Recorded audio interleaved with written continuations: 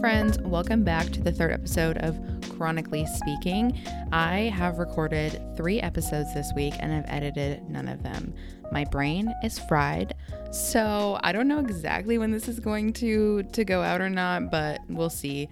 I just thought at this point in the series, it might be nice to cover one of the questions that I get asked the most ever of all. It is my number one question by far and large, which is, how did you get your diagnosis? What was that process like?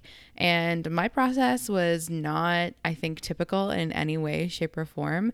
It ran in my family. Endometriosis runs in my family, and I was diagnosed pretty young. So went through a lot as a teenager when I was first going through all of that. And I have some other periods of diagnosis that were also kind of influential to this whole thing.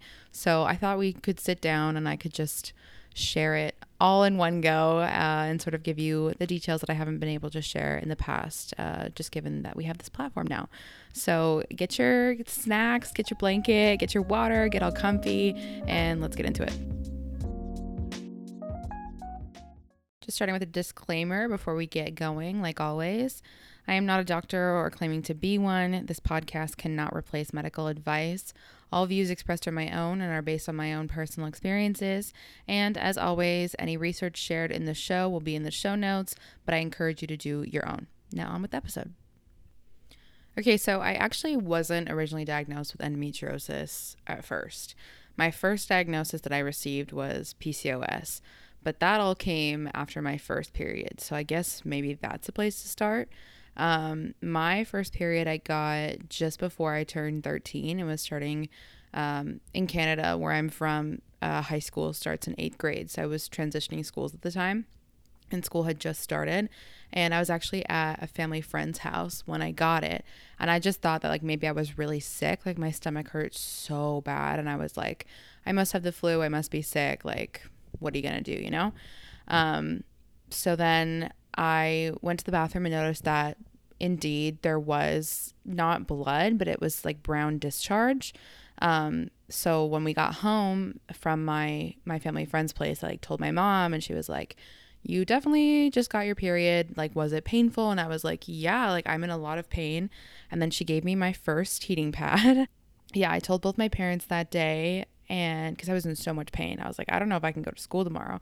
And it was an interesting experience, to say the least. And then they said, you know, you're already in pain and we need to keep an eye on this based on the fact that my mom has endometriosis. And they're like, let's just, you know, give it a few months and see if things even out. You know, the first couple months after your first period can be kind of weird and wacky.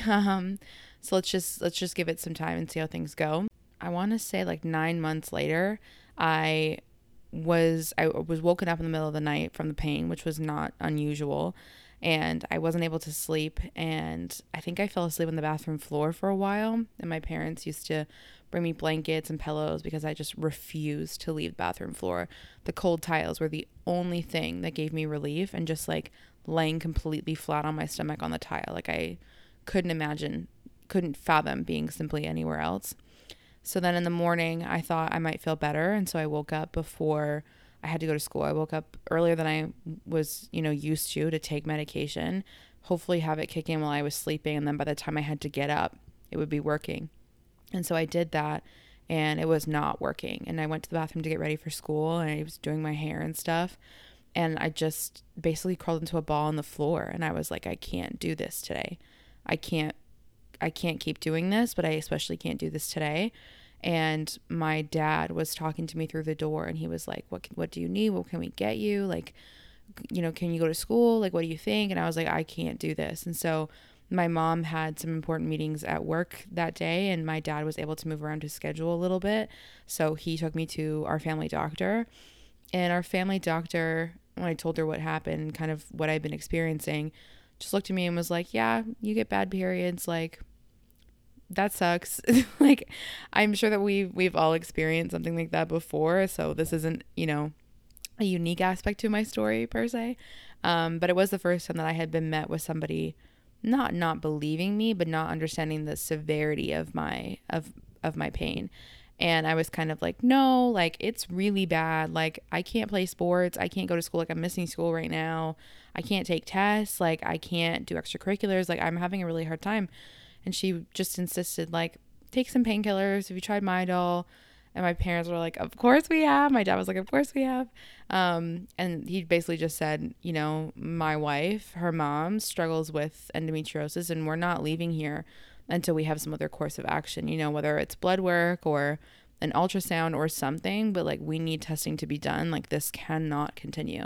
And the doctor ended up ordering an ultrasound, a pelvic ultrasound that showed that I had cysts on my ovaries. And so I had a few other symptoms as well, overgrowth of hair, bad periods, you know, a few others. And so they diagnosed me with PCOS. And because of that, then they started me on birth control to hopefully shrink the cysts. I think that was their thought. And so when I was diagnosed with PCOS, they sent me home with a birth control prescription. And I was in the car with my parents and just like silent. I couldn't, I don't know, speak or really understand what was even happening. So they sent me home with this birth control prescription, and my parents were driving home in the car after I received the results from the ultrasound. And I'm silent. Like I don't really want to talk. I don't really want to do anything. And so we got home. My parents were like trying to cheer me up and figure out how to get me talking. And, you know, I just wouldn't. I didn't know what to say. And my brother was at a friend's house. And so my parents were like, you know, we'll put on Breakfast at Tiffany's, which is my favorite movie. And they sat on either side of me and we had ice cream and we sat there until I fell asleep. And that's how I dealt with my first diagnosis, my first but not my last. And then over the span of a year after that, I think I tried 3 or 4 birth controls because they wanted me to try them for 3 months at a time and like really give it a good try. None of them worked. And being on that many different hormones, my skin was so messed up. I was fluctuating in weight a lot. It was really bad. It was a really hard time in my life. Also, I was pretty young. I think at this time I was definitely no older than 15. And so I didn't know anybody else that was on birth control or dealing with the things that I was dealing with. And so I definitely wasn't talking about it. And I had a cyst burst before they shrunk when I was at the library with my friends. And it was this like white hot pain. And I have never experienced anything in my life quite like it since in that way. It was a unique experience having a cyst burst. And so I'm on these birth controls and nothing's really working. And my mom, you know, tries to get me referred to another specialist. And so I do. And she's based in a different town than I was living in. And so I'm seeing this specialist and they do another ultrasound on me and they're like, yeah, like you have cysts. That's definitely prevalent. And so then the specialist comes in to talk to my mom and I. And she's acting like I'm not even in the room. And she's asking questions about me. And my mom's like, she's right there. Like, you can just ask her. Like, I'm just here to support her. And it was a really weird experience having choices being made about your body almost without any consideration for you as a person. You know, nobody asked me. This doctor didn't ask me, how is it affecting, you know, your life? I wasn't playing sports. I wasn't doing, you know, extracurriculars. I wasn't seeing my friends. Like I was, but I was, you know, suffering in a way as well. So the fact that she just completely wrote me off as a person was a horrible feeling. And on the first appointment with this doctor, she looked at my mom and she said, the reason your daughter feels this way is because she eats McDonald's. So she needs to stop doing that. And my mom, you would have thought somebody slapped her in the face. She whipped around and she was like, excuse me? Like, my daughter is a teenager. And if you're sitting here telling me that she can't have a life with her friends and go get fries after school every once in a while, which wasn't even a conversation we were having, by the way. We were not discussing my diet or anything. It just kind of came out of the blue. And I had never mentioned McDonald's. I was like, where is this woman getting this from? Like, this is so confusing to me. And my mom immediately was like, pack your stuff. Like, we're leaving. We're never coming back here. This is not your fault. It's not because of something that you ate. It's not because of a choice that you made. And how dare she say that to you? And I think back on it now and I think about how harmful that narrative could have been to me had my mom not been there, and immediately corrected that action and said, actually, that's not true. Actually, it's not your fault. Actually, you're doing the best that you can. And actually, you get to have a life, instead of just listening to this specialist and say, well, yeah, that must be the reason. And so I'm grateful to my parents for so many reasons, but that's definitely a huge one.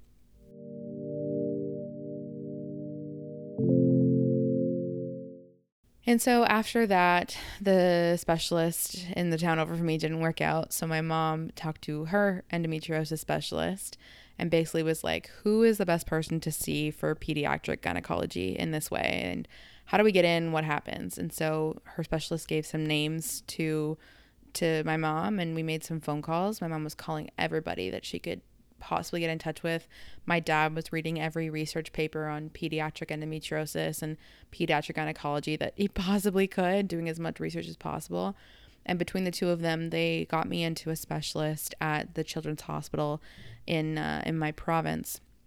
And I got into the hospital, but they couldn't see me till I turned 16. I don't actually remember the reason why, but they couldn't see me till then. And so I think we had about 9 months to go at that point till I turned 16. And then shortly after my 16th birthday, I went to go see her. And I remember just feeling like things were different this time. The hospital was a welcoming place. My specialist was patient and understanding and empathetic to everything that I had been through already. And respected kind of where my boundaries were in that way. And my parents were there also to kind of share their perspective on things. And so I told her everything that I had tried and been through and, everything that I had attempted. And she said, it sounds probably like our end goal here is going to be surgery. But I mean, that's a long way away and we have other things we're going to want to try first. So they put me on a bunch of supplements to see if that would help. And it does. It just obviously doesn't make things go away or even really manageable in that way. I went to physical therapy. I went to a clinic as well where I learned about like how endometriosis works and what research is behind it and how to manage your pain. Like a pain clinic I went to, a seminar, and then I was admitted to the pain clinic later to be part of that. And I was seeing my physical therapist on a regular basis for pelvic floor physical therapy. I was trying multiple medications, some for endometriosis, some not. And we did that for about a year. And then a year from the first appointment came around, and my family and I, we were camping in Kelowna, which I did every summer as a kid. And so we were camping there, and I spent a lot of time just thinking about, like, what do I want? Like, what is my end result? And I just kept running into myself where it was like, I want to feel better. I want to be able to do more things. I want to live more life. And I don't feel like I am right now. And so how do I get there? What's the next step? And I did a bunch of research, and I read a lot of testimonials from people and watched every YouTube video you could possibly imagine about endometriosis. And I decided that if my specialist in this next appointment offered surgery to me, that I was going to take it. And I told my parents this, and they obviously were scared and sort of like, consider all your options. Like, maybe we don't need to do that yet. Like, you don't know what she's going to say. And I was like, I totally hear you, and you're right. But if it's on the table, I'm going to do it. Like, I need to know. And if I have this surgery and it isn't, if it's not endometriosis, then I deserve to know that too. I deserve to know what's going on with my body. And an answer for something to be no is just as helpful. I need to do this. And so a few weeks later, we went to the appointment, and it was really peaceful, but really sad as well. A friend came with us because we were going to go do something downtown after. So she came to the hospital, and she got to see kind of everything that I did while I was there, my intake and, all the paperwork and everything.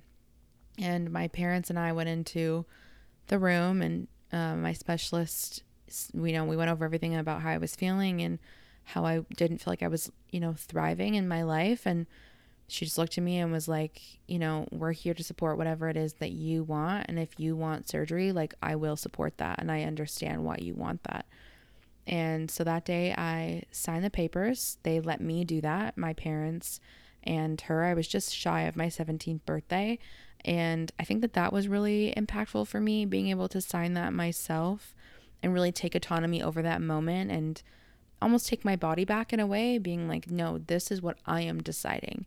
And I'm going to take control of my life again. And I'm going to jump back into it. And I'm not just going to watch it pass me by and, have my body feel ways. I'm going to try and do something about it.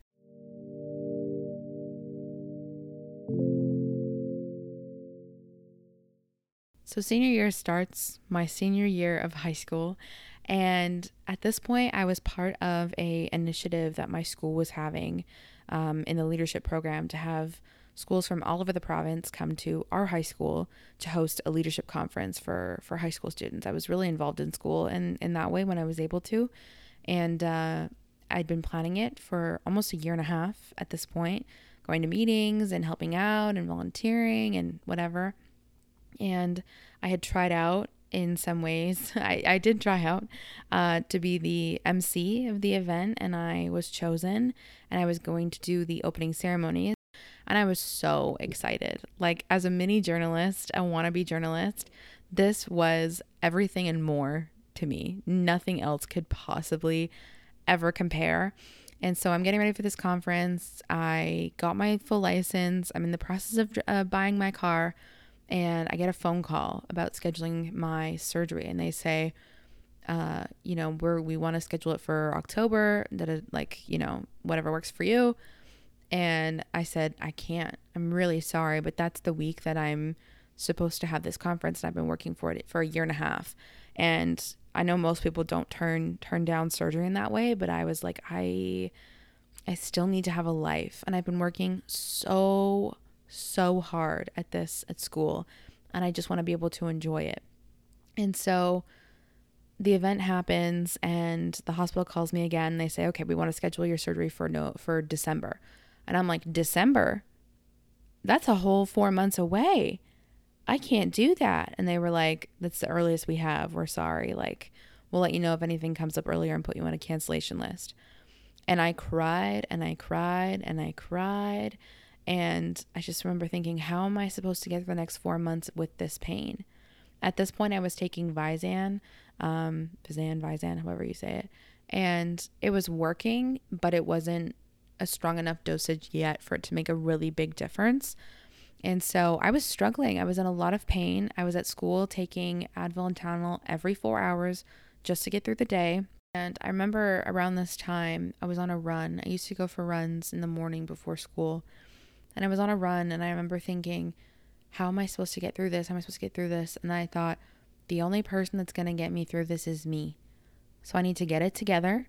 I need to be more diligent about my medications and my supplements, more diligent about my exercise, more diligent about my sleep, and I will get myself to December. And I will survive this because I've survived everything up until this far. And it's my job. It's my responsibility. The only person that's going to get me there is me. And so I did that. I worked really, really hard at doing all that and keeping myself steady. And, the leadership conference happens. It's so much fun. It's one of my favorite memories of high school. And they call me and they're like, actually, we're going to bump your surgery up into November. And I'm like, okay, great. Awesome. I ended up missing like the recap of the leadership conference that my team had, but that was okay. They were supportive. They sent me a nice video. And I was in that moment ecstatic, but also terrified because now it was happening. And now I was going to know either way if I was right or wrong. And I just, kept repeating to myself, I deserve to know. I deserve answers. And if this isn't, what I think it is, then it's something else. And I deserve to know that too. And I worked really hard at getting myself in a good mindset, even though some days it was scary. And it was like, what if there's nothing wrong with me at all, ever? And this was all just a waste of time. And I'm missing school for no reason. And so I spent the next few weeks coming off of my supplements and the painkillers that I was taking and just slowly working on that and preparing to be off of school. They told me because I was so young that it would only take me like a week to bounce back. That was not true at all. But anyways, So I'm preparing. I'm like not telling any of my friends. I don't tell any of my friends except for my closest friends and some teachers. But I don't even think I told them I was having surgery. I just think I said I was going to be off because of a medical thing. But anyways, I didn't really tell anybody. But the people that did know were very kind and were like, we'll visit you. It'll be okay. Like, we love you, whatever. So then the day of the surgery comes around, and I remember thinking the night before about how scared I was. And a friend of mine said, like, just go get like a slushie or a coffee or an ice cap and watch the stupidest movie you can think of. Like, literally the stupidest movie you can think of. And so I did that, and it was perfect, and it was exactly what I needed. I just needed to pretend that I wasn't existing in the world that I was existing in that moment. And so I went to sleep. I had a hard time falling asleep, but I woke up really early, and my parents were kind of like, are you okay? Are you scared? And I was like, I feel at peace. I know that this is what needs to happen for me. And I feel this in my conviction, and I know that this is what needs to happen. And so we get in the car, and I remember almost being happy on the car ride. Of course I was scared. But overall, I was just like, this is finally happening. And all the work that I've done has gotten me to this point. So I don't really remember a whole lot at the hospital. Obviously, they give you medication to, like, the anesthetic, but also to relax you. So I don't really remember a ton, but I remember being there and waiting around for a while, just because ORs take a while to open up sometimes. And I watched Breakfast at Tiffany's in my hospital bed. Do you see a theme here? And my parents were on either side of me, and I had a Mickey Mouse teddy bear with me and a change of clothes. And I just was sort of like, this isn't in my hands anymore, and I have to trust that this is going to end in the best result for me in my future and my ultimate journey. So I'm just going to let go.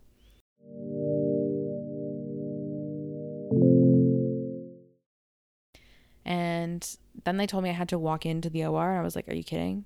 Really? And they were like, yeah, sorry. And keep in mind here, I'm still 17. I'm just barely 17.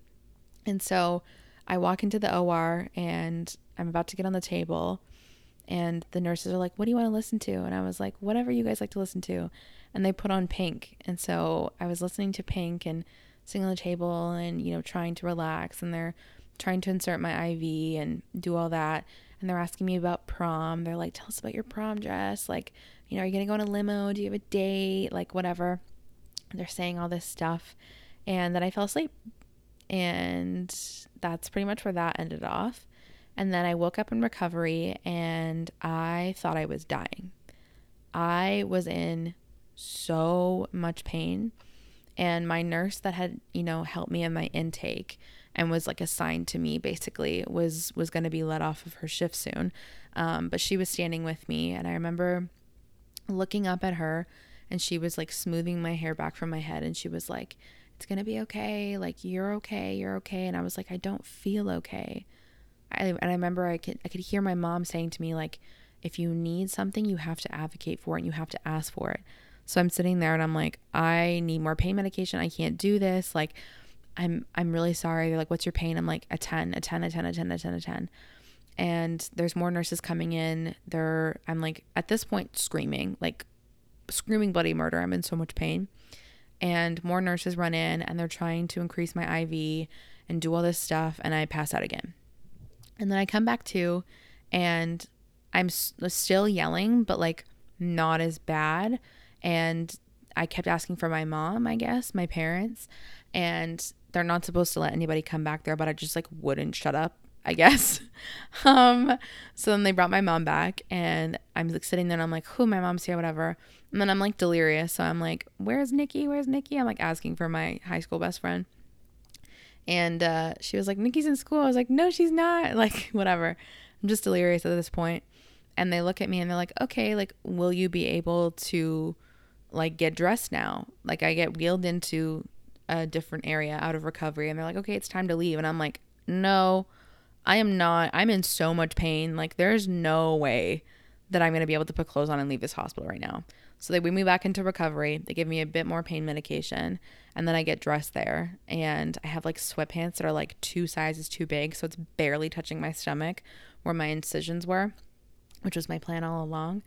And I put my slides on, do all this stuff, and I'm leaving. And my specialist waves to me and she was like, get home safe. And they put me in a wheelchair. My dad wheels me out. We're getting to the car and I was like, stop. And they're like, what?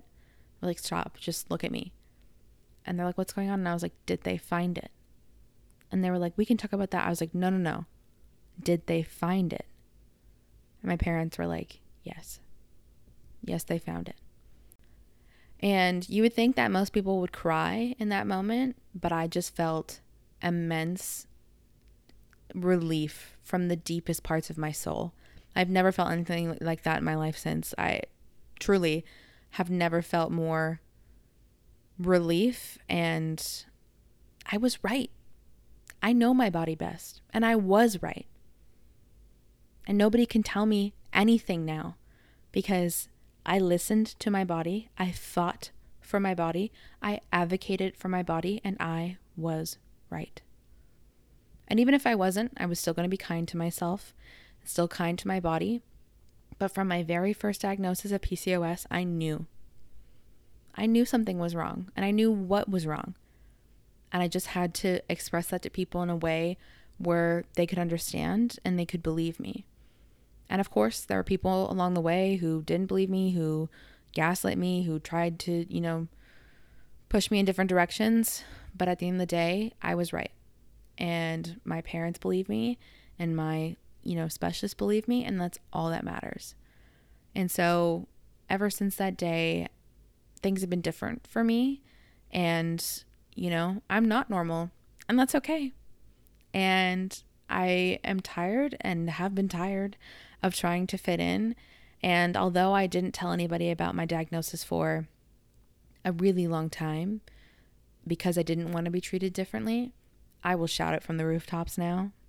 I will talk about it with whoever needs to hear it. And I'm just really proud of myself for not only advocating through all that, for getting through all my fears at such a young age and overcoming something like that I'm still working to advocate for others and for myself and for my mom and for everybody that I love personally that experiences this, and complete strangers around the world.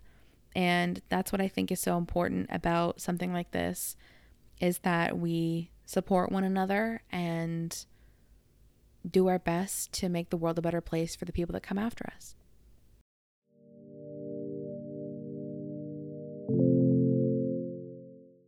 Okay, so that was a little bit of a heavier discussion, but like I said, I get asked about it a lot, and obviously there's more of a story after the diagnosis. That's not where my story stops, and I've received other diagnoses since then, and I'm happy to share that, the second part of my journey pretty much ever since then, because it's also interesting. But I thought that's where we would leave it for today.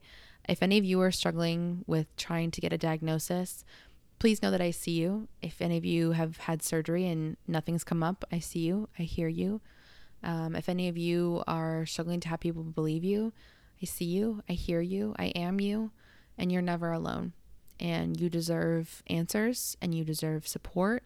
And if there's anything that I can do to help you in that journey, I hope that you'll reach out to me or reach out to other people in this community and gain that support. As always, you can reach me on Instagram or TikTok at her_uterus. And I hope that you feel supported after listening to this. Maybe you have some similarities in your diagnosis story with mine, or you had some different experiences. I would love to hear them in the comments. And thanks for tuning in.